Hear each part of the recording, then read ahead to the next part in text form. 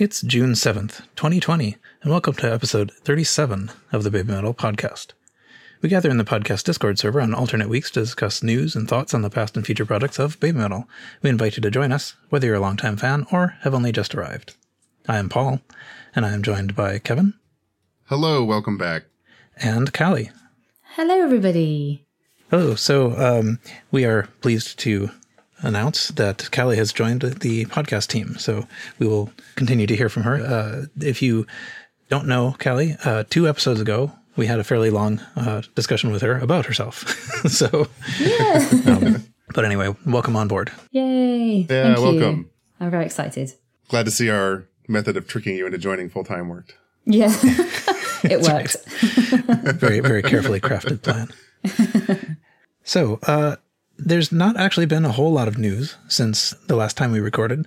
The plan for this episode is going to, we'll talk a little bit about what little news there was, but then the main topic for this episode is going to be a discussion of the song and the things around it, Megitsune. So various things about its release, its performances and video and all that stuff. There's a ton of stuff, actually, it turns out. This is the song that they've played this song live more than any other song by some margin. So, and it still continues to this day. It's a pretty notable song. I guess you would say it's sort of canonical Baby Metal. It's there's a word I'm looking for and I can't come up with it. But anyway, so I guess that begs the question: is there non-canonical Baby Metal? Yeah. What is the word? I want to figure out what the word is that oh well, it'll come to me later. But it's like the perfect example, I guess, is what they think, because it makes it into pretty much every show. So as far as recent news goes, we have the Download Festival has decided they're going to do from June 12th to June 14th. It's sort of in lieu of their actual festival. They're doing Download TV on YouTube, where they're streaming a bunch of things, and that does include Baby Metal, and presumably does include the one from Download 2018. Presumably. Yeah. We don't know when any of this stuff is going to be precisely, just the dates. I guess that's before we record again, so. We'll see. Yeah. I don't know much. It's possible to buy the Blu-ray for the, Download 2018 festival. I've probably complained about this before. I find it almost unwatchable because of the way they did the video translation. It skips a frame every few frames. Oh. It's really terrible. Bizarre. And it has something to do with like PAL and TSC conversion. Yeah. I suppose Europe is still stuck on PAL. Right. But the thing is, most of the tech could have played it, So right. If they just left it in PAL, it would be fine. But I think it is unrecoverable. Like, I think it skips a frame, so it's not like you'd have to somehow interpolate that data. Anyway, so it's possible there's a chance that what they stream on YouTube might actually look better than the thing you get on the Blu-ray. Irritatingly. Yeah, it's annoying. Also, Riho turned 22. Happy birthday. Yeah, happy birthday. Otherwise, I don't have much else to say about that. That's all. Notes on that. It's an event. It happened. Yeah. And I don't think we talked about this last time, but the forum sales figures were good. I didn't write down what they were, but enough people pre-ordered it that it made the charts in Japan and stuff. So awesome. Anyway. Yeah, it's awesome. Yeah, and I think I saw the Tower Records in Shinjuku had a forum cardboard kind of breakout stand. Yeah, display to buy it. Cool. Yeah, this is what passes for news. Yeah. But I don't know, any other sort of news or speculations either of you wanted to chime in on? Actually, yeah. Baku posted this in our chat, and I saw it, I think yesterday. He reported on it from Baby Metal News. The Nikkei Entertainment Power Rankings. Baby Metal went up in the Power Rankings for the first time in a couple of years. Nationwide. Wow. Yeah, I think they went down in 2017 and 2018. So they are gaining ground. I suppose a new album will do that. Yeah, I've always found this chart a little bit incomprehensible, but it has something to do with kind of like whether people recognize the name and whether they're interested in it. And it's this sort of 2-dimensional chart that I guess shows sort of something like a prediction of, future success. Right. So I remember seeing this last year too. And I don't know. It's interesting anyway. It's good that we're, sort of on the positive half. Right. We've recovered from the dark side. Yes, there's if you want to check this out on the babymetalnews.com site, there's quite a bit of graphs and figures and analysis there. Yeah, and Paco did a great job doing his own little data analysis on it. But it does seem like there was, in some cases, a dip in 2018 or 2019, 2018 to 2019 that is more than recovered for in 2019, 2020. Mm-hmm. Imagine that. Being active, releasing an album, and touring is good for business. Yep. It's funny though. It's so. What was the last thing I guess the last thing. I don't know what the last official thing we had was. It's possible that it was the Wembley? the stream. Yeah, the Wembley stream. But it's still funny how people are just despairing already. Less than a month ago we had something official from them, but nevertheless. Yeah. Okay. Anyway, hopefully the despair will evaporate soon. If it's not on the 10th, maybe it'll be on the 20th. Hopefully there'll be something this month. Okay. Maybe that's enough. Maybe we've gone through enough news, and there's enough Mikitsune stuff here that we could probably dive into that. Sound all right? Sounds good. Yeah, sound good. All right. So the main topic we'll talk about today is the song Megitsune. It has things about it, which I didn't actually realize until I sort of sat down to think about it, but it's persisted the longest in their set. It's still consistently in their shows. I've checked this out on Setlist FM, and it was premiered on June 22nd, 2013 at a Tower release event. And the last time it was played was March 1st, 2020, which was like the last time they played. Yeah. So the count on Setlist FM is 232 times played. And that is the most. Wow. So that's pretty nuts. I would have guessed it was Gimme Chocolate. Yeah. Yeah, that's what I would have thought. And this edges out. Like I always think of Gimme Chocolate as the one that they can't get rid of. They always play it. Mm-hmm. But this one beats Gimme Chocolate. Gimme Chocolate is at 219. Road of Resistance is at 165. Headbangers at 158. IDZ's at 155 and Karate's at 155. So it's a constant.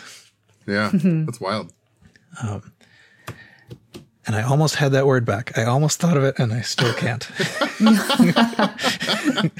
It's not like it's like prototypical, but it's not. It's something like that, though. Synonymous, representative. Yes, it's like all of those words. But iconic. anyway, it is all of those things for sure, at least. Yeah. But yeah, so it was released June 19th, 2013. I guess that was maybe the video.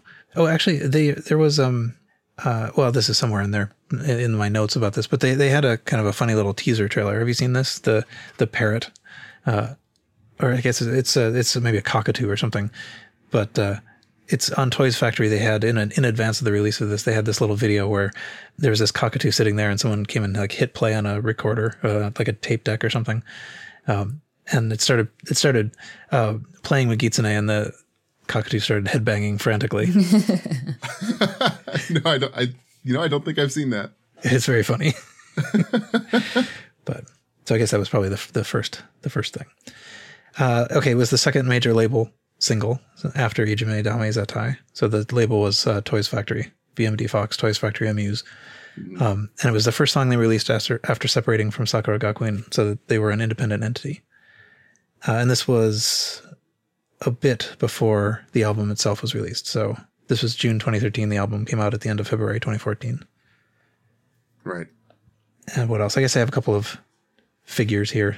It peaked at number 7 on the Oricon Weekly Singles chart, selling 22,000 copies that week. It charted on Billboard Japan Hot 100, peaking at number 16 in the week of July 1st, 2013. Anyway, so there's a whole bunch of different things to talk about. We can talk about the video, the costume, the choreography, the events around the release and the different releases that there were, the music itself, the lyrics, the performances, and anything else we can think about. So we can maybe just kind of go through those in something like that order. So maybe we can start with, here I see in my notes the thing about the cockatoo. Yes. The teaser was May 31st, 2013. And then the video itself was uploaded on June 4th, 2013, so a little in advance of the song release. But so maybe we can start with just talking about the video itself. I'll start off by saying that after 7 years, we're at 64 million views on YouTube with it. That's amazing. That's which so, is not so good. an insignificant number. No, it's really not. Among those millions of views, probably everybody listening to this constitute a few. So I'm sure everybody's seen this, right? It's neat because they have, the musicians are all playing these kind of like traditional instruments, and it takes place primarily in this shrine. It's kind of scripted out. It's not like our recent videos of live shows.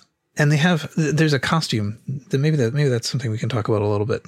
Their costume is quite different in this, just in all the things surrounding Megitsune. They have these sort of, what do you call it, kimonos on. And it's unlike anything they had before or after, actually. I'd love to see them wear kimonos again in different colors. Yeah, definitely. I sort of hadn't completely internalized how different they were, but it's not the sort of like tutu type skirt, or anything like that. No. And they did a lot of press around this. I mean, I guess it was because it was sort of almost like their debut as an independent group. So there's a lot of imagery that's sort of associated with that look, and the mask also comes from this. Right. Yeah, so the kimonos are over their kind of costume. I guess that's true. From looking at the photos, yeah. Yeah, I guess I don't often see them full length wearing these things. They're usually like sitting in a chair or something. Yeah. Right.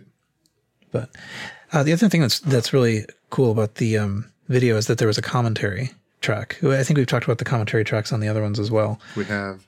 But so it's neat to hear them talk about the various aspects of shooting this. And there's a translation on the Do Metal blogspot.com site. NK is the guy who does this. And so there's some translations of their commentary as well. Although those have been translated into subtitles on at least some of these videos. Yeah. The commentary is so, so cute. And I don't know, I can't really explain. They just get so excited about just watching the video again. Yeah. And they periodically break off into like singing along and stuff. They do. It's very, very sweet. It was apparently very hot throughout this. I thought that made sort of an amusing counterpoint to how cold they were during IDZ. Yeah. One thing that I've noticed gets repeated over and over and over again about this video, like it's in the commentary, it's in the interviews, is that apparently Moa was dancing so hard that she like tore part of her costume. Yeah, it was in our armpit, I think, from watching it again. Yeah. It is funny though that this turned into a talking point. It's always something that they get asked in interviews and she apologizes for everywhere. But it's pretty cool. But yeah, so the video was shot at a shrine. Like there's an actual, it wasn't a set, it was an actual shrine that people have since started going to visit. So like Kevin, I know you've been there. Callie, have you been there? Yeah, I have. Okay, so tell me, the uninformed, about what it was like being at the shrine. It was like stepping into just another dimension, because once you get into the area of the shrine, it becomes so peaceful. It's so quiet. There wasn't many people around, and everyone was just so nice, and it was just very, very peaceful. And I went on a Sunday. That's when they open up the shrine, so you can see right through the shrine to the back, and you can see the little design they have at the back. So throughout the week, that's all closed, so you can't see anything. So I was pretty lucky that I did choose to go on a Sunday. But I spent probably about over an hour there just because it was so mesmerising. And also because I went in April, there was a cherry blossom tree just next to it, and all the petals were just falling down. And it was the most prettiest thing I've ever seen. I highly recommend going. Even if people don't even know who Baby Metal are, that shrine is just beautiful. Yeah, one of the things I didn't realize was how close it is to everything. I assumed it was kind of out in the middle of nowhere, but no, it's straight up in the middle of in Tokyo. So it's only 3 stops from Shinjuku on the Show line. which if you've been to Trio 2, you've been there. It's only 2 more stops. So it's really close. It's less than a 5-minute walk from the station. Yeah, it literally took us 5 minutes. Yeah, just go across a few streets and then it's just in the middle. How has this been put there? It's just in the middle of everything. Yeah. It's really quite amazing. And it's really old. I didn't realize how old it was either. You know, I guess everything over there is pretty old when you're American. You know, it's pretty new here on a world scale. So. Yeah, it is. But it's a real shrine. You know, you'll see people praying. You'll see weddings. You'll see ceremonies. They do performing arts for festivals and things like that. One thing that's really cool that I got to see while I was there, when there's baby metal shows kind of surround, you know, over a weekend or over a week's period. And they're around the Tokyo area. Some of the artists and some of the people will go leave, emas, which are wooden prayer cards at the shrine. And they'll put fan art on them. Wow, that's so nice. Ariyuke or Sato, things like that. They'll take pictures of their prayer cards and their art that they hang at the shrine. Oh, nice. If you follow them on Twitter or Instagram. Which is pretty cool. Yeah. When Tokyo Dome was on, they put down something and they signed something to put in front of the shrines because they obviously knew fans would go visit the shrine. Yeah, they had an autograph card on a table on the stage. Yeah. Yeah. I didn't get to see that. I think that's the only time they've done that, I think. But it's pretty obvious when people are there and you see foreigners what they're there for. It's kind of one of those necessary pilgrimages. So if you're planning a trip and you're going to stay in the Tokyo area, it's close. Like I said, 3 stops. I had no idea. I assumed it was out in the middle of nowhere. One thing I thought was kind of interesting looking at the photos kind of outside the context of the video is that it actually seems kind of small compared, like the video somehow enlarges it. It makes it seem like there's many rooms and it's really just like one room and one hallway. Yeah. No, it's tiny. Kevin, did you walk right up to the shrine, like on the stones? Were you allowed? No, it was roped off both times I've been there. Because when I went, I was stood in front of the ropes, and I was just taking pictures. But a Japanese man walked past me. I think he saw my Baby Metal t-shirt. I think he knew I was a fan. He opened the rope for me, and I walked across the grass. And I walked right in front. And Tom took a video of me walking in front of it. I need to upload it one day. So yeah, I did go right up to the actual shrine and walked on the stones. Oh, that's awesome. Wow. Yeah. What also was really nice is opposite there was kind of like another smaller shrine or just this room, and I think they were doing some like music practice. So as I was there was this lovely music playing, and it was just probably the best day I've ever had. It was surreal. Yeah, that's awesome. It's important to note that if you're gonna go visit, the stage portion isn't always open. Yeah, you know, the part that has the bonsai tree and all that stuff. Isn't open every day of the week.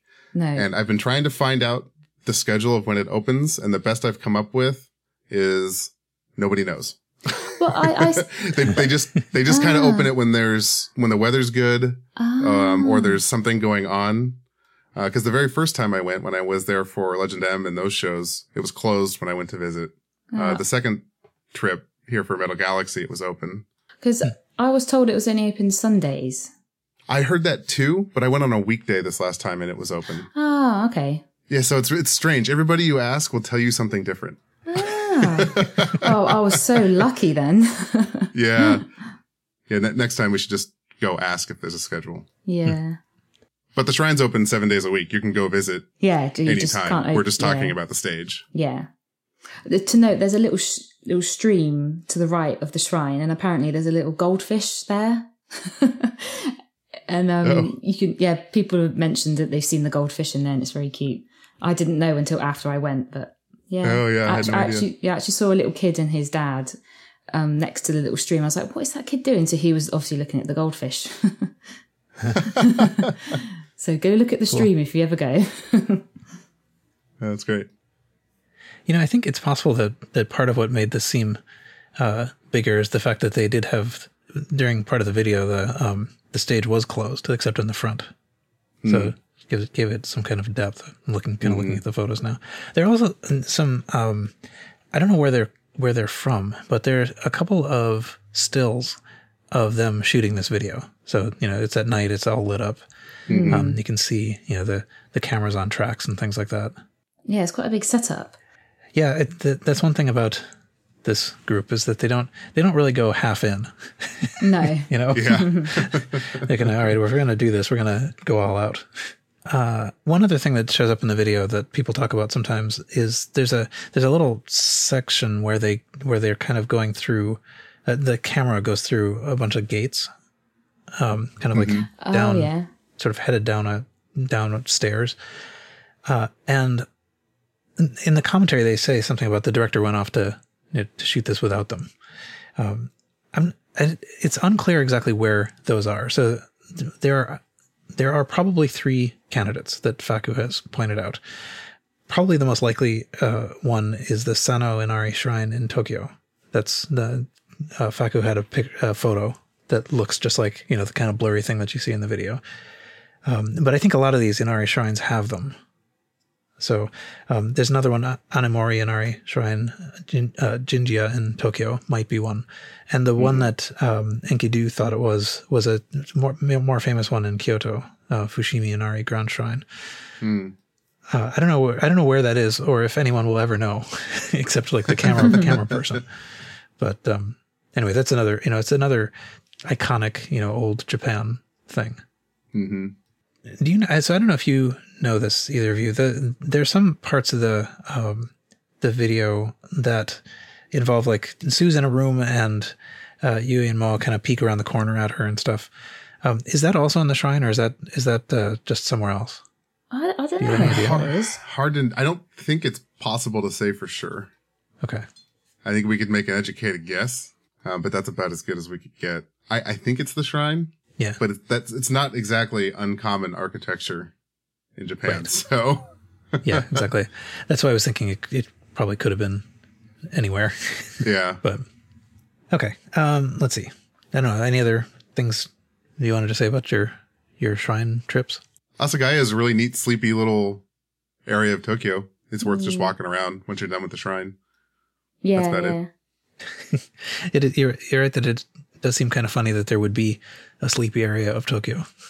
Yeah. You'd be surprised. I actually had a lot of fun looking for sleepy places in little neighborhoods on my last trip, and they're out there. You just got to go find them. They're really relaxing, and it's such a different vibe, and it's a really nice break from kind of, the central hub areas of Tokyo. Mm-hmm. Yeah, I once one time spent a little bit of time walking around the I don't know what it is, the palace, I guess, or whatever grounds. Mm-hmm. There's a sort of a big park in the middle of Tokyo, and that also feels pretty separated from the rest of the world. Mm-hmm. So, as far as the release of this goes, I think this is the one that has the most individual little versions. So there's a regular edition, and that actually came with Akatsuki also. So Magitsune and Akatsuki were both on that CD, and then they had instrumental versions as well, the air vocal versions. I actually find, honestly, I have not listened to the air vocal version of Akatsuki anytime recently, but the air vocal version of Magitsune is actually pretty cool. Mm-hmm. Really does sort of highlight what's going on in the instruments, although it's quite electronic. It's quite synthesizer based when you're talking about that original version. Anyway, it's definitely worth listening to that if you haven't, because you hear a whole lot of stuff that you don't normally hear. The air vocal version that's on the CD is just basically without the vocals, so you can hear all the complexity behind. But somebody, and I don't know who did this, some couple of years ago or something, someone took the air vocal version and then ran it through a slowdowner. So the pitch stayed the same, but the tempo went way down. Right. And that sounds really nice too. Yeah. So it's different, but it is very calm and still very precise. And I actually listen to that not infrequently. Yeah, it's like 2 minutes longer than the actual song. Just to give you an idea how much kind of slower and more serene it is. There were also limited editions that they were sort of themed by member, right? So there's a Su metal version, a Yui metal version, and a Moa metal version. And these had a designated member on the front. They're sort of they're kind of black in color. And each of them came with a DVD that were digests of one of the Legend I DRZ concerts.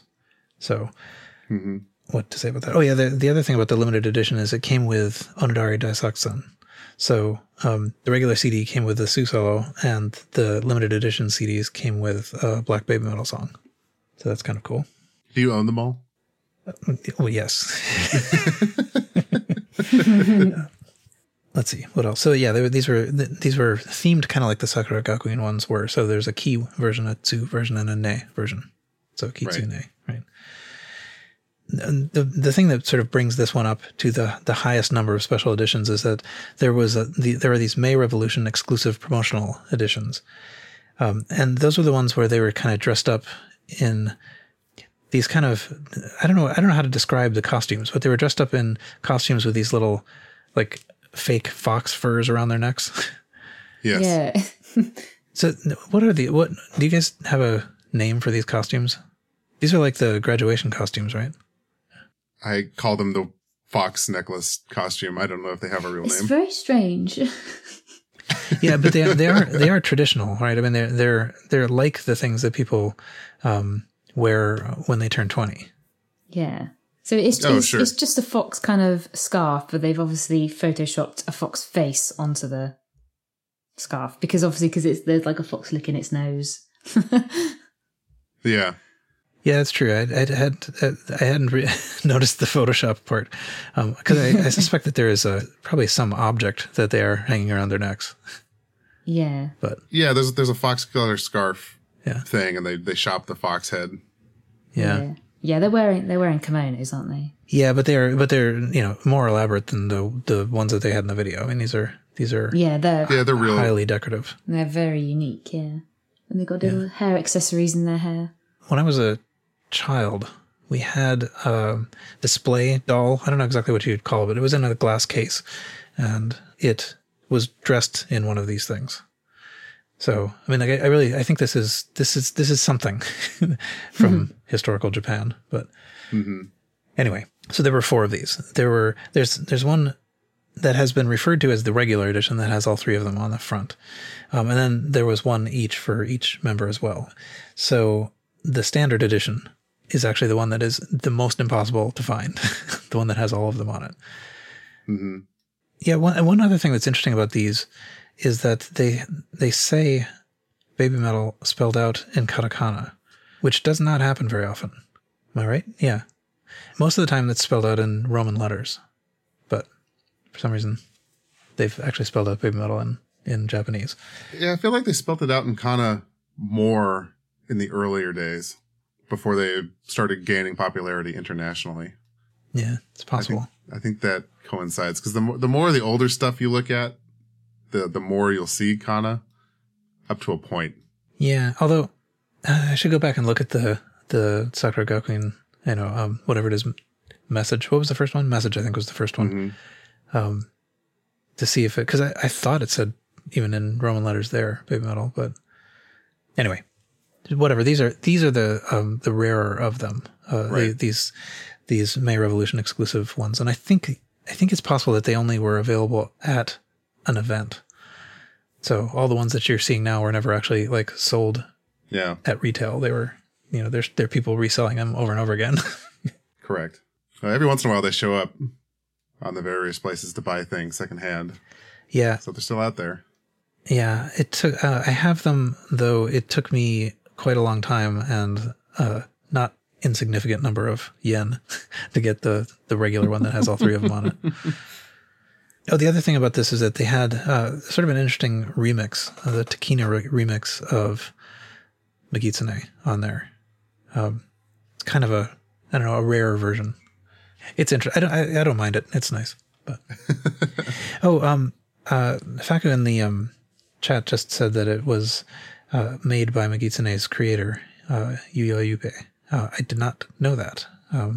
But okay, so apparently DJ Takine is the same person. Okay. So, and if you don't know what the remix is, it's basically just a dance version, like a house trance remix that you would hear at a club. That's the best way I could describe it. Yeah, it is. It's processed in a way. I mean, like it's not just like an extended version. It's like various interesting artistic things are done. Anyway, yeah. So if you're looking for all the editions, I think this one wins the contest as having 8 different editions. So yeah, I was going to say, it's just the most. IDZ has 7, I think. Yeah, IDC has a lot. Yeah, but it's basically the same setup too there. Mm-hmm. I've just seen the Sue version with the fox thing around her neck is going for $400 on eBay. Hey, there you go. Yeah, it could be yours. One low time fee. No. For those who are actually interested in trying to acquire these things, I would not advise eBay. No, yeah, Faku just said as well. Yeah. Almost all of these. I mean, essentially what I've always found is the price itself is marked up pretty high, but also they're usually free shipping, which means you can get no benefit from sort of grouping things. They just pack the shipping in with a price. It's not actually that hard to use, something like Tenso or Bai or Zen Market. So, yeah, I use Zen Market. It's very good. Mm-hmm. Yeah, my experience with all of those has been pretty good. They pack it very well. Shipping is always expensive, but I mean, it's much more expensive if each individual thing is shipped. Yes, so, definitely. Some of these I got at Mandarake. That's not a bad place for they have an online presence. I think it's actually a sort of a chain of stores, but they sometimes have this stuff. They kind of resell things. It's a little bit like Trio, I think. Yeah, in general, people will like bring in their stuff and sell it to the store, which turns around and marks it up and then sells it back. Yeah. But they're not bad. The price at Mandarake has usually been acceptable if you are interested in these things. So let's see. When they released this, there was a release event at Tower. So have you guys watched the video for this anytime recently? I have. Yes, I did. Yeah. It's very weird. Yes, it is. I agree. I don't really know how seriously to take it, but it was cast as like a prayer ceremony for the success of the single. Yeah. I don't know why I wouldn't take it seriously. I mean, I can't decide if it's serious or mocking or what it is, but I don't think it would be mocking anything. Yeah, it doesn't seem like. I mean, like I can see them being sort of playing around with Christian imagery and things like that, which they've done regularly. Mm-hmm. But somehow this seems like more off limits. Nevertheless, it does seem like it's still somewhat in jest. But they brought in an actual Shinto priest, and also like I think it's the CEO of Tower, the guy who's always kind of hanging around with the interviews, and then some sort of like stuffed fox suit person. Yeah, that's the weirdest part of the whole thing to me. Megitsune mascot. Yeah, exactly. Yeah. And the things, so you can watch a video of this. There's a subtitled versions as well. But what I've seen is kind of a truncated one. So it starts off with some sort of thing where they watch on TV someone bringing by rickshaw these little like what are they called? Inari Zushi, which seem to be like food, like sushi, which are being presented as kind of an offering. So these are brought in. They're brought in from Toyokawa by rickshaw, which is followed on TV, and then we have some sort of a break, and then everybody's there, and they bring in the Shinto priest, and then they all do mostly sort of like solemn prayer for the success of the album or the single. Yeah, I think this was on TV. It was on something. I'm not quite sure. I don't quite understand the venue this was at, but. At any rate, I noticed that the camera person seemed to be mostly interested in Moa Metal. Yes, there's a big zoom of her face. I think she was smiling, wasn't she? Well, the Tower CEO is a known Moa Oshi, so right. He may have had direction to do that. Yeah. There's a pretty hilarious interview with the 2014 SG seniors where we learned that. Yeah, I think it was like the lock screen on his phone or something. Yeah. Yeah. Yeah, that's a weird dynamic, I have to say. But anyway. But yeah, so it's definitely interesting to watch this release event, and they're all dressed up in their kimonos and stuff, and they also did a few interviews and things. So there was this is a really pretty good interview, Hot Wave interview, just before the release of the single. Probably people have seen that, but it's fairly substantial. Yeah, there's a couple other things, but I think the Hot Wave interview is probably the most substantial. This is where Magitsune was called festival metal. All right. Matsuri Metalu. And here in that interview, again, there's also more discussion of Mo breaking her costume. And there was a funny thing about it. So I was going to look this up and I didn't, but there was a sort of a short tour that they did kind of leading up to this. And I think there were 4 different shows, sort of like a practice tour in a way. But Sue talked about like losing the heel of her shoe at the last show. And Moa talked about also breaking her shoe. And then Yui, volunteers that actually she has not broken any of her shoes. So that was nice. But anyway, they talk actually a fair amount about this particular song in that. So I mean, it's related to this discussion of Magitsune because they, Sue's talking about how the song sort of relates foxes and women and, these kind of like stereotype, ideas about, well, the sort of mythological ideas about foxes being, deceivers and sly and so forth. And the admittedly somewhat non-flattering comparisons that people have used in terms of, relating that to characteristics of women. And, so, Sue's sort of talking about this and the part that Sue seems to like a lot is the part about how, even what I wrote in my notes, I guess she said something sort of like this is even in hard times, women have such coolness not to show it, so there's a line in the song, which we'll get to at some point that sort of relates to that. Mm-hmm. And in the interview, they talk a little bit about, the scream part of the scream and dance. And this is where, I think Moa said this, that it's not really scream, it's ainote, which is a term that I had never come across before, before meeting Baby Metal. But apparently that is the Japanese term for this kind of, I guess it's almost sort of like hype, right? I mean, yeah. It's sort of like cheers that are intended for like the audience to be able to do, or mm-hmm. like these sort of like flanking members to do. Right. I've seen people use this term a fair amount, but nowhere outside this group have I encountered it. I don't know much about festivals. Apparently this has a lot of festival calls to it. Have you guys either of you been to, like, it was, Callie, you were there in the sort of Sakura season. Were there festivals associated with that? Of this sort of rowdy type? No, not that I saw. I didn't experience any. But apparently, a lot of the stuff that Yui Metal and Moa Metal have to say in the song, are really kind of related to festivals and like the kind of shouts that people say when they're carrying these what do you call it? The chairs. What do you call those things? The things that people are when they're carrying these people around on. Oh yeah, I know. Yeah. I don't know what they're called. But there's just sort of a kind of common chant that you do to keep everybody in sync, and it sort of helps in the exertion of effort and that sort of thing. Mm-hmm. And that's a lot of what they're saying kind of at the beginning. Anyway, and so this is again where I dove into the Hot Wave interview without kind of warning anybody. But it's okay. But it's interesting to hear them talk about this song.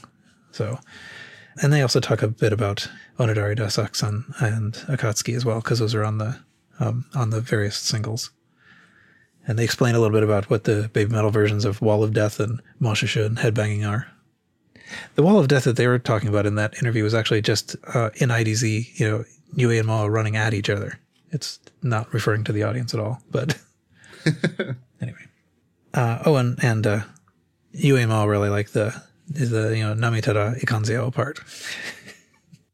Darren helped us out in chat. You're thinking of the Mikoshi, the palanquin. That's the thing that they carry people on. Could be. Yeah. I mean, that's not neither of those words are the ones I was trying to think of, but those are probably better words than the one I was trying to think of. So the portable shrine is the Mikoshi. Right. Yes. Okay. Anyway, yeah. So I think we could probably turn to talk about the music itself. Okay. So yeah, the lyrics, it actually doesn't have many lyrics. It's not all that involved, but there's a kind of a meaning and allusions and stuff in there that are interesting. The main translations that we have, I think, are Enkidu's translations at dometalblogspot.com. And then Dwayne Metal, this is one of the first ones that Dwayne Metal did on YouTube. And so it's in 10 parts. Yeah. And these are so good. Yeah. He does a great job breaking it down. I mean, you can tell he's a language teacher, right? Yeah. And he's really passionate about this stuff. I mean, not only is it 10 parts, but basically every sentence is a flashcard where he's written out the kana, written out the translation. He teaches you, the series is trying to teach you Japanese through Baby Metal songs. So he talks about the kana, the sentence structure, and the meaning behind the words, as well as the translation. So if you haven't checked out any of Dwayne Metal's stuff on YouTube, you need to. One of the consequences of this being one of the early ones he did is that he really is in that mode of like, yeah, you are going to want to learn Japanese because you like Baby Metal. So here I'm going to teach you Japanese. Yeah. In part 8, he leads that off with a news item that kind of exemplifies this. He says he pointed out that the news item was that heavy metal bands are causing Austrian students to learn Finnish. So apparently the Finnish classes are super well enrolled, and when asked why they were trying to learn Finnish, it's because they wanted to sort of like know what's going on in their favorite bands. Anyway, yeah, it's the whole series is great, but this is broken down in so some of the later ones that Dwayne Metal did, they're a little bit more just kind of concentrating on the lyrics. But here, because it's sort of early, he spends a fair amount of time, like the first part actually isn't about the lyrics at all. It's just about like the actual role of a fox god in Shintoism and sort of Japanese culture. And he claimed that the sign of the horns, the sort of like the metal hand shape that the kitsune was derived from, was attributed to Ronnie James Dio. I don't know if that's true. I don't know if that's true. Yeah. But could be.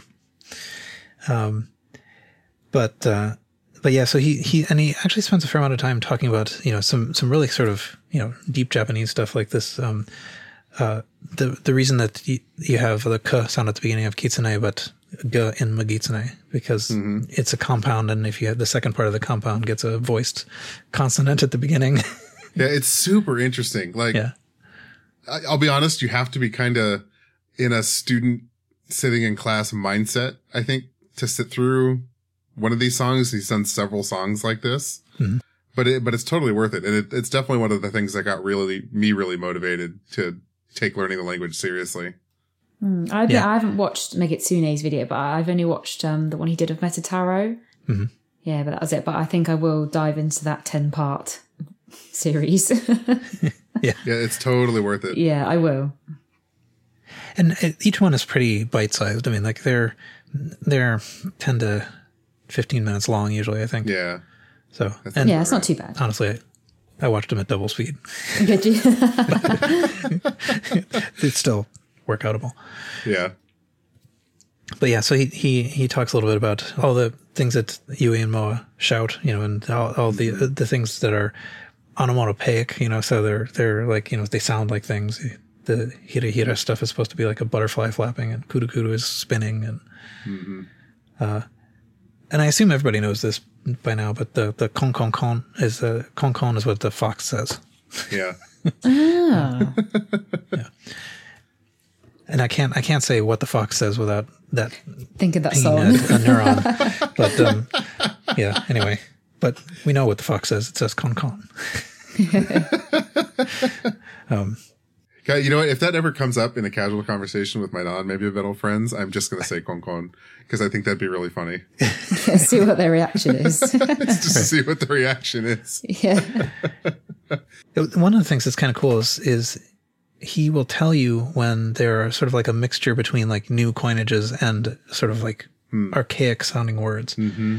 You know, so those are things that you just can't pick up from a straight translation. Right. But yeah, so what does this song actually mean? I think it's summed up by the in the middle. This is how I've always interpreted the Nametara Ikanzeo, the kind of threat where she pulls the knife. I thought that was kind of the theme of the song. And Dwayne Metal actually does a pretty good job going into where that kind of comes from. And to quote him, he translates it as, "You'll regret it if you underestimate me, or underestimate me at your peril." And it's like a girl power song, really, at the end of the day. Yeah. Because I think the origin of it is from a movie, a Yakuza movie in the 80s. And one of the lead actresses says it in defiance, if I remember correctly. Yeah. Well, and I think it was actually sort of a threat in the movie. Yes. Yeah. It was a threat in the movie. So that's how I've always thought of this song and kind of what the theme of the song is. Yeah. And the name of it is like, Megitsune is actually, I've seen didn't we find this on Osmart? One of their translations failed at one point and actually translated the song as Vixen. Well, and that's actually what Dwayne Metal translates Megitsune as well, Vixen. Mm-hmm. But for a while I thought, what is the song? Is there a new song? It's like, oh no, I know what that is. Yeah, it's tricky because even after watching Dwayne Metal's videos, I'm not completely clear on what the connotations of Megitsune are. Certainly in English, Vixen has a kind of it carries along with it extra meanings that aren't necessarily just female fox, right? Mm-hmm. Which makes it possibly not quite the right translation. So, because the thing is that regardless of all that, Baby Metal has always had this sort of like innocence to them, right?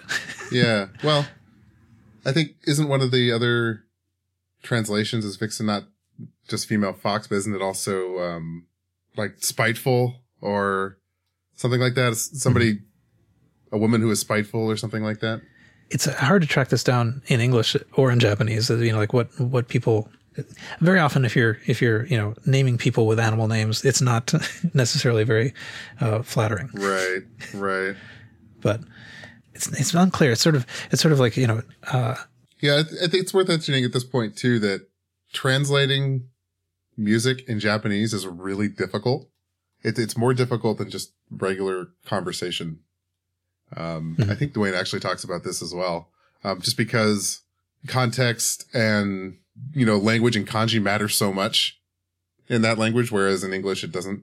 You can get away with almost no context, because our language is infinitely more simple, than Japanese.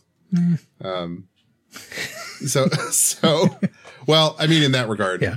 It's stupid to translate because we have a lot of dumb rules because it's been bastardized over the last couple hundred years. But, in terms of imagery, it's less complex. Yeah. This is what I'm saying. I think so. Translating songs to Japanese is really hard. I don't know. I think this is probably even culturally generally true, but this definitely is true within the lyrics and imagery and everything of Baby Metal is that they love ambiguity. Mm-hmm. You get extra meaning by saying something that can mean several things at once. Right.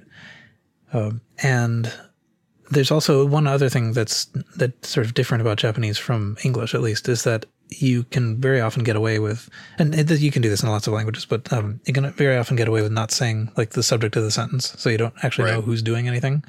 Right. So that's a place where the context really matters a lot. Right. And so often you could say a single thing that kind of is expressing everybody doing this kind of in a way. Yeah, I think the line in here that Sue said she liked a lot had to do with a smile on your face while you're crying in your heart, basically. Like presenting oneself in a strong manner, regardless of how you feel inside. Which is interesting, like that doesn't sound that positive to me, but No, it doesn't at all. nevertheless, they treat it as positive, like when they talk about it in interviews. Yeah, I don't know, Kelly, what do you think of this? Well, all this stuff. I mean, like, probably the only thing I kind of get out of this song is they keep saying that women are actresses, but then don't mess with them. yeah, Because, when Sue gets out the sword or whatever it is, that kind of makes me feel like, yeah, we are actresses, but then, like, we will bite. yeah, yeah. Yeah, I think they're kind of just kind of promoting the kind of female kind of woman like ideal in Japan, I guess, because it's definitely different in Japan and compared to like the Western side of the world. From what I see, anyway. Yeah, that matches what I feel like I see as well. Yeah. I don't know. Is there what else? I feel like that was kind of haphazard. Is there something that we should be talking about that we have yet to talk about? Lyrically? Yeah. Well, I mean, like you said, it's not a lyrically complicated song. There's not a whole lot to it. It's a kind of four choruses and a couple of bridges of basically the same lyrics. Yeah. But Sue says in an interview once that she finds this song quite difficult to sing, even with all these years singing it.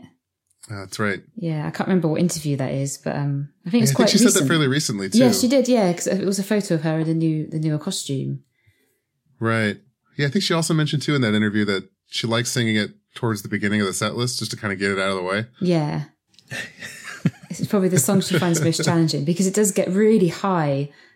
Yeah. Well, probably for most of the song, it's very high. She has to put a lot of energy into that. Mm-hmm.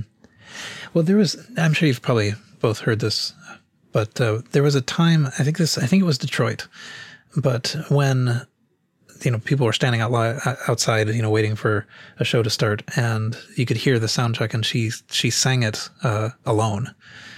And there's been a couple recordings of that. But so you could hear it, it's just Sue singing this.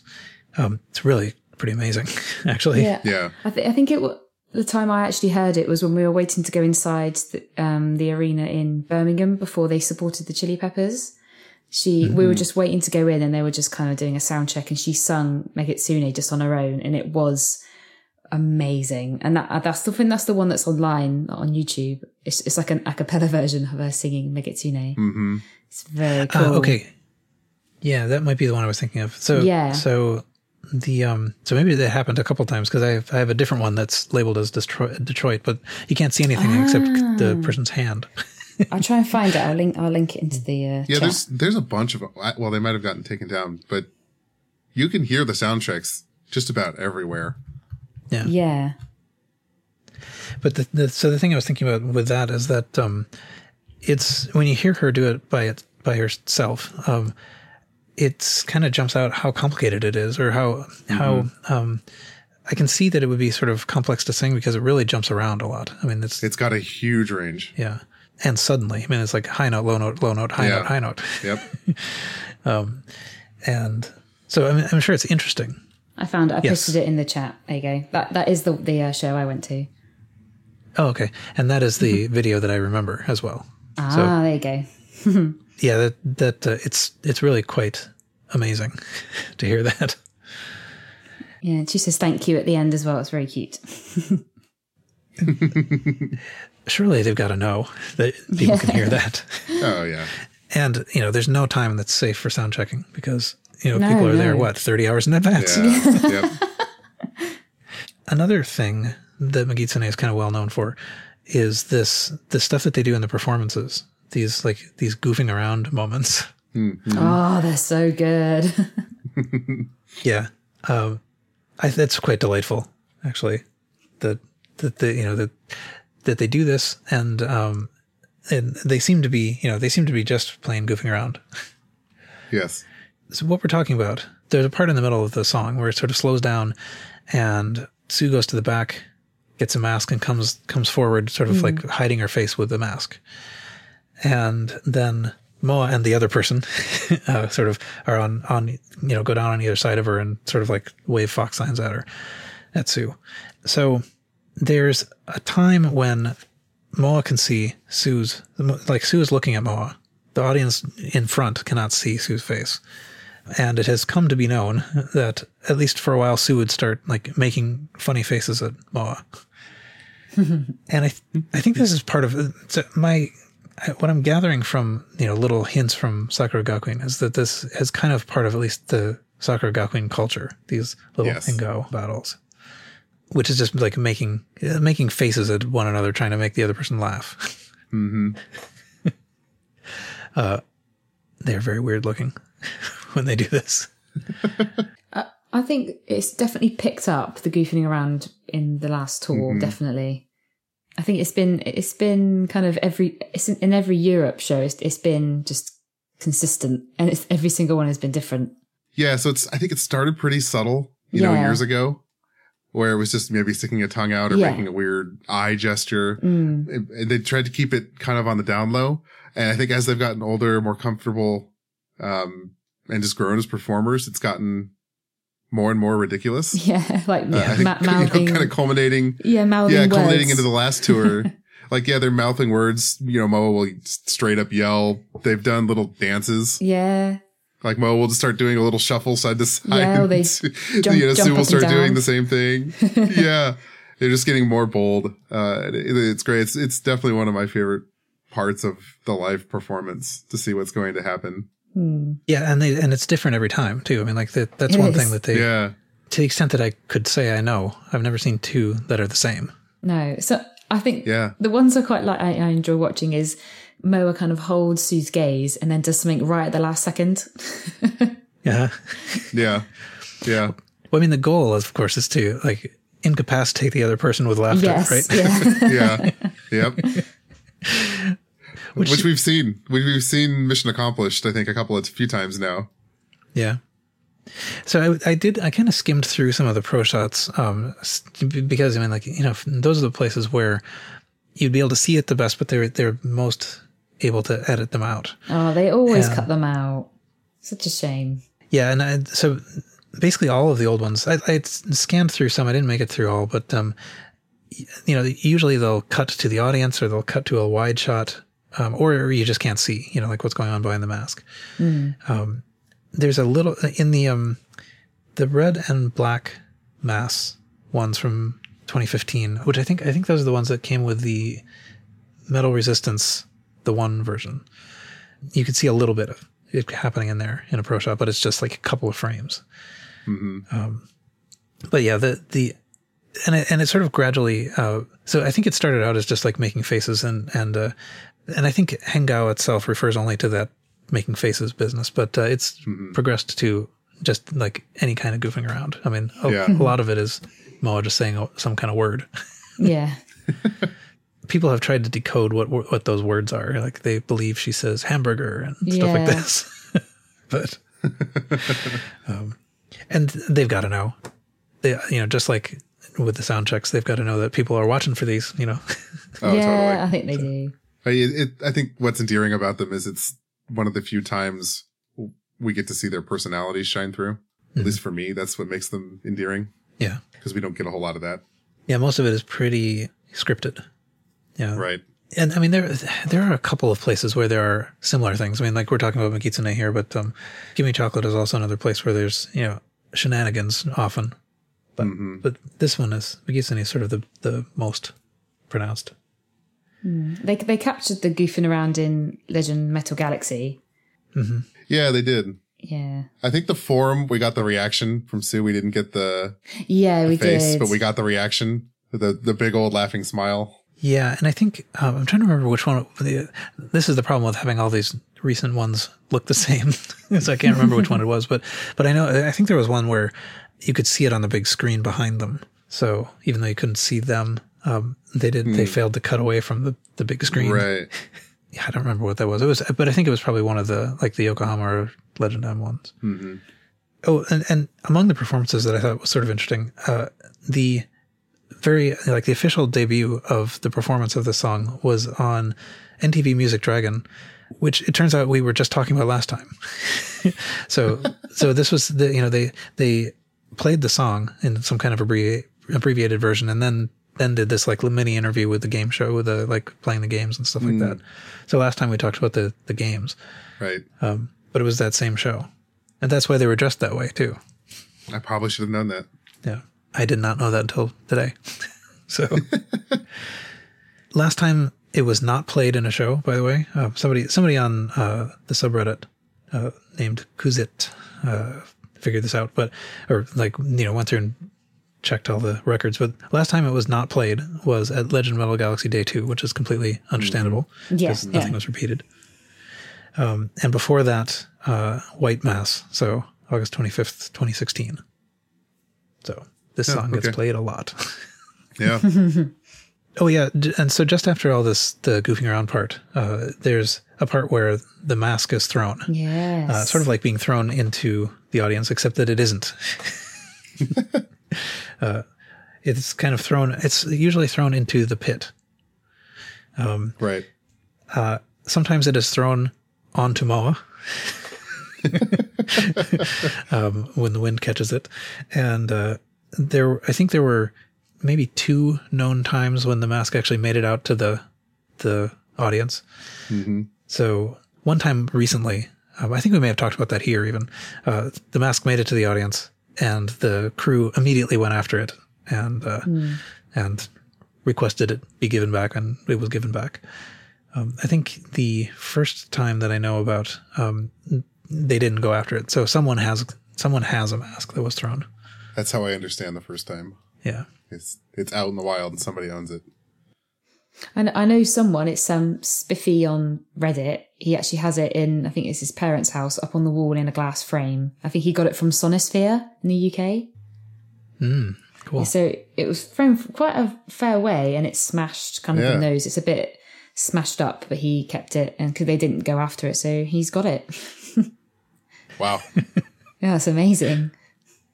I got to say, that's probably the ultimate collector's piece if you can get your hands on that. Yeah, he was also in the pro shot of that festival as well. So he's very lucky. How beautiful. Yeah.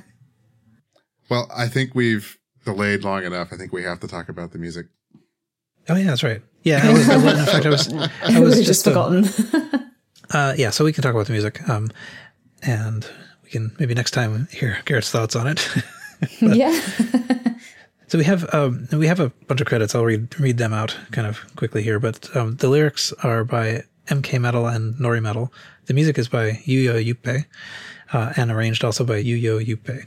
The people that were involved in this were involved in other things as well. So MK Metal is Miki Watanabe, who helped with the lyrics on Give Me Chocolate, Road of Resistance, Awadama Fever, Yava Amore, Brand New Day, and Kaguro. So throughout, including Metal Galaxy. Yuyo Yuppei is actually,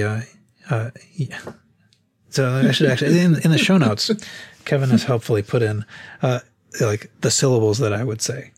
Although I think I would dispute one of them. So Yuyo Yuppei is what you wrote, but I think it's Yuyo Yuppei. I think you just pause during that penultimate one. You do, but you need to give it a little sound. But I don't know how to do that in English.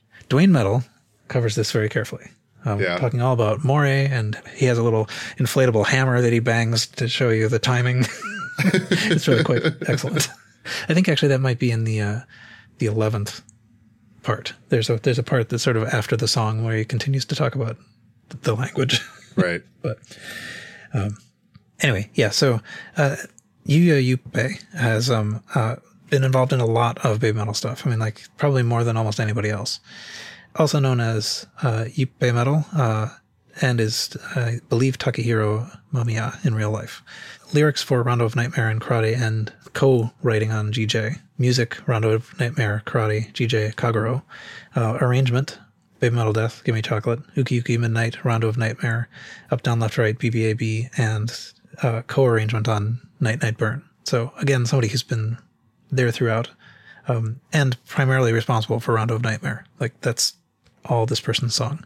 And then Nori Metal, this was co-lyrics on Magitsune, has also known as, this is interesting actually, I don't know how they choose their metal names, but they seem to flip around quite a lot. So I think this is the same person as Naka Metal, Nakata Chaos, and in real life, Norikazu Nakayama. So, but anyway, did lyrics on Yava, Amore, Syncopation, GJ, No Rain, No Rainbow, Night Night Burn, and Arcadia. And music on Road of Resistance, Yava, Amore, Syncopation, Night Night Burn, and Arcadia. So anyway, point being, this is that word again. Anyway, this is peak baby metal. There you go. We'll take it. So, okay. One thing that people often note about this, I think this is kind of like a well-known trivia fact in a sense, is that there is this melody that starts off the song and shows up a couple of times, which people, sometimes they'll be watching some, like historical Japanese video, or, it'll show up in the background of some song, and people will say, oh, they're this TV show is playing Magitsune. But in fact, it's this folk song, Sakura Sakura, which is, ancient and well known by everybody. Yeah. So, right. And it's the music. They put new words on top of it. But that's one thing about this whole thing, the whole song, is that it's taken a very strong Japaneseness into it. Definitely. I guess I don't have much. I don't have notes myself really on the music. But what thoughts did you have on it?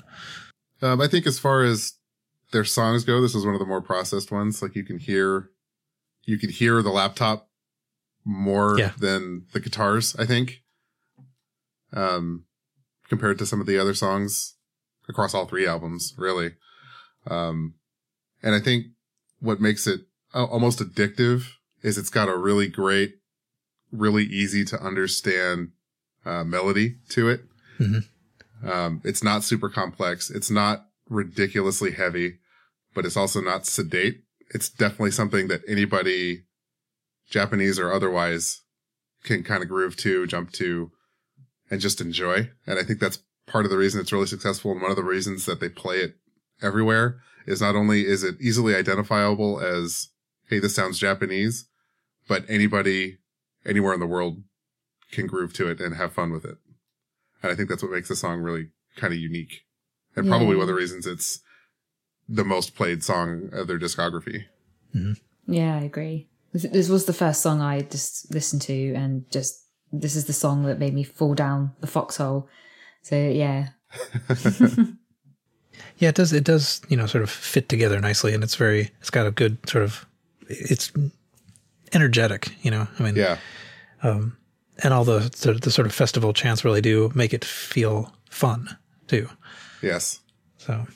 Yeah, I think the energy is, I don't want to say contagious. That seems like a bad thing to say right now, but it's contagious. Yeah. What is the term for this? R0 or whatever is high. Yeah, sure. But, yeah. I mean, I think, but you're right about it being processed. I found that super obvious when I was listening to the air vocal version, that, there's, and, when you listen to even when they play it live, there is they will play over the backtrack. So, all the synthesizer stuff is still there, even though, the guitars are usually playing over it. Right. But, and even from a live music standpoint, if you watch the Kami band play it, it's not a super technical song. It's not actually one of their more difficult songs they have to play. Mm-hmm. It's pretty simple when you break it down.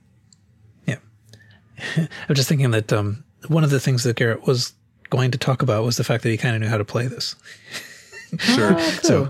So we're already undercutting his achievement. Yes, we are, unfortunately.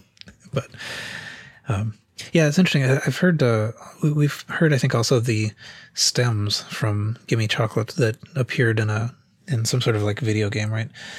Yes. And those also sort of highlight just how processed a lot of these things are in the first album. Mm-hmm. People complain about like putting effects on Sue's voice and stuff, but I mean, go back and listen to that album. It's unreal. Yeah. I mean, there could be a laptop Kami. Yeah. But yeah, I mean, it's still, the song is still heavy-ish. I mean, like the drums are thumpy and there is a guitar. Yes. There are I think maybe some of the the harmonic squeals, are the kind of the things that make it really seem like metal, right? Yeah, I think it's unquestionably metal and it fits their unique genre. But it's not tilted either direction on the metal spectrum, which is, I think, is what it contributes to its accessibility as a broader piece of music. Right. And there aren't any growls, I Right. think. That's interesting. Hadn't actually occurred to me, but I remember being really on the fence about the growls at the beginning. Like, I like this, but I don't like the growls. Right. So we have Eric in our chat who can play this on guitar, and he says it's very easy and simple, but very heavy and fun. Yep, that sounds... Right. And it's in drop C for you musical inclined people. I guess that basically will affect the range of the guitar more than the mode. But Right. yeah, I mean, it's using heavy metal guitar technique, Right. certainly. It's funny, actually, now that we got to the music, I ran out of stuff to say. Sue did talk at some point, and I forgot now where, but about, actually getting, I think this might have actually been in the Hot Wave interview, that she was talking about actually getting some kind of vocal training for this, that before she'd kind of just been told to like do what she feels. And for this, in order to get that traditional singing style, she was actually, being trained. So, But yeah, I don't know that there's really even more you need to say. yeah. Because it is such an iconic song musically. We've hit on all the other things, which I think are a little bit deeper. Enka is the style. Thanks to Darren in the chat. I had been avoiding that word for some reason that I'm not quite sure why, but yes, that's the style that the, Sakura Sakura part is being sung in. Mm-hmm. What about Megitsune live? Because I think because they do the long intro for pretty much most of the time they do that song. And I think the longest intro they've done from what I've seen, maybe someone correct me, is the New Year Fox, I think it's the Legend 2015 show. Mm-hmm. Yeah, there you go, Loon said it. And I think that's almost 2 minutes until it actually starts. So, and that's my favourite performance of that song, I think, in my opinion. And they come on with some more kind of an outfit they have to take off as well. And they're walking along that bridge and they get to the end. Just so epic. Nice. Yeah. There's something that they do. I'm not sure if it's this show or not, although they do it sort of regularly. But so the way that the song starts is this sort of like thumping drum, but then there's this sort of, I think on the album it's synthesized, but it could be a guitar descent. It sort of like goes near and Good impression. What was that? Can you do that one more time? What was that? it goes near but they, what I like about it from a production standpoint is that they very often will take the lights down in sync with that, so there's this really nice effect of this, like, reset that they do. And that's the thing that goes on for those 2 minutes, right? It's just, Right. but I really do like that effect, the lighting Definitely effect. good at building hype. But yeah, that's true. So in the performances, there are a couple of things that they do kind of standardly, a couple of breaks for call and response and stuff like that. Yeah, usually right after they make faces at each other is when you'll get a call and response these days from Sue on stage. Yeah, so she'll say hello to the place that she's at, Right. usually pronouncing it mostly correctly. Are you ready to jump? Yeah. Etc.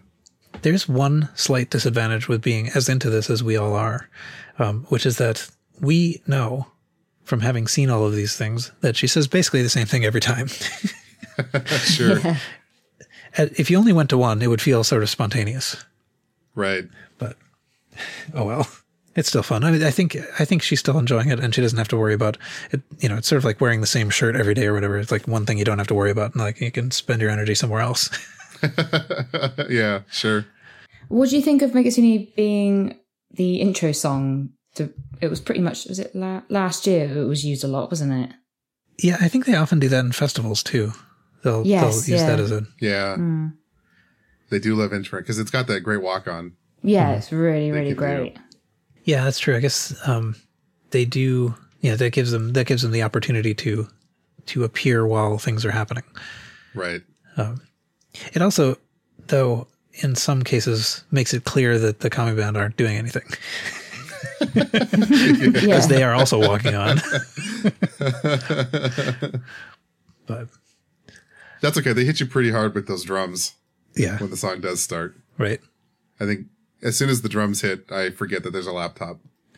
It would be interesting if at any point they never will, but, bring on somebody to do some of those synthesized parts live. I think that would be interesting, but I just don't know that I need a keyboard Kami. I think that would look weird because I've never seen a keyboardist in a band of any genre that looks cool while playing. That's true. It's just no way to look cool playing the synth. Well, there was, I think this was probably a mini potty performance where someone came on with a keytar, the guy who wrote the song. Oh, yeah. I've seen that. But that also probably doesn't qualify as cool. Yeah, and I think that works for mini potty. It doesn't really work for baby metal. Yeah. I don't know. Maybe you could get like a Flying V keytar. Oh, there you go. The song does open a lot of shows, though. I mean, that's been a strong position that it's been in. Someone actually did a count. I think it may have been that same person who was talking about like when it was last not played and stuff like that. Did a count of like what position it was in the set list, but it became a little hard to tell how often it ended the set list because it was just listed in order of position. So like it was in first place a lot, and in second, third, and fourth or whatever. But you can't tell when it was last because the sets had different numbers of songs in them. Sure. So, but I think it does end a few. I don't know. Road of Resistance kind of took over that ending spot. Mm-hmm. But it's a good hype song. Good getting started song. Yeah, it's very Definitely. good. I don't know that there's much more to say here. Yeah. I'm sure I'll think of something later, but I mean, like, whatever. This is, there's probably more to talk about the song than any of us would have guessed ahead of time. No, Sure. yeah, true. So every time we do one of these, I learn stuff. Yeah, me too. And I mean, like, I think I know a fair amount, but just actually going back and really watching what Dwayne Metal says and stuff. Exactly. Just yet one more plug for going to the Dwayne Metal 10-part video series. That is really a deep dive on this song as well. I'm gonna watch and it. He's very funny.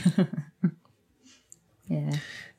And he does show up occasionally. Like he'll start like playing guitar himself and stuff, or speaking in Spanish or French or I don't know. It's very he's very silly.